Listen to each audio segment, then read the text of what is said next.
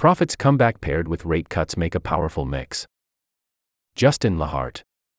Profits are growing again, and the Federal Reserve looks as if it will start cutting rates sometime this year.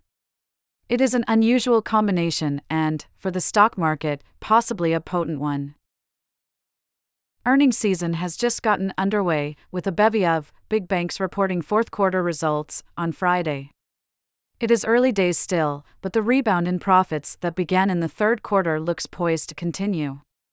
Analysts on average estimate that earnings per share at companies in the S&P 500 will register an increase of 4.4% in the fourth quarter from a year earlier, according to London Stock Exchange Group, which compares with a third quarter gain of 7.5% and a second quarter decline of 2.8%.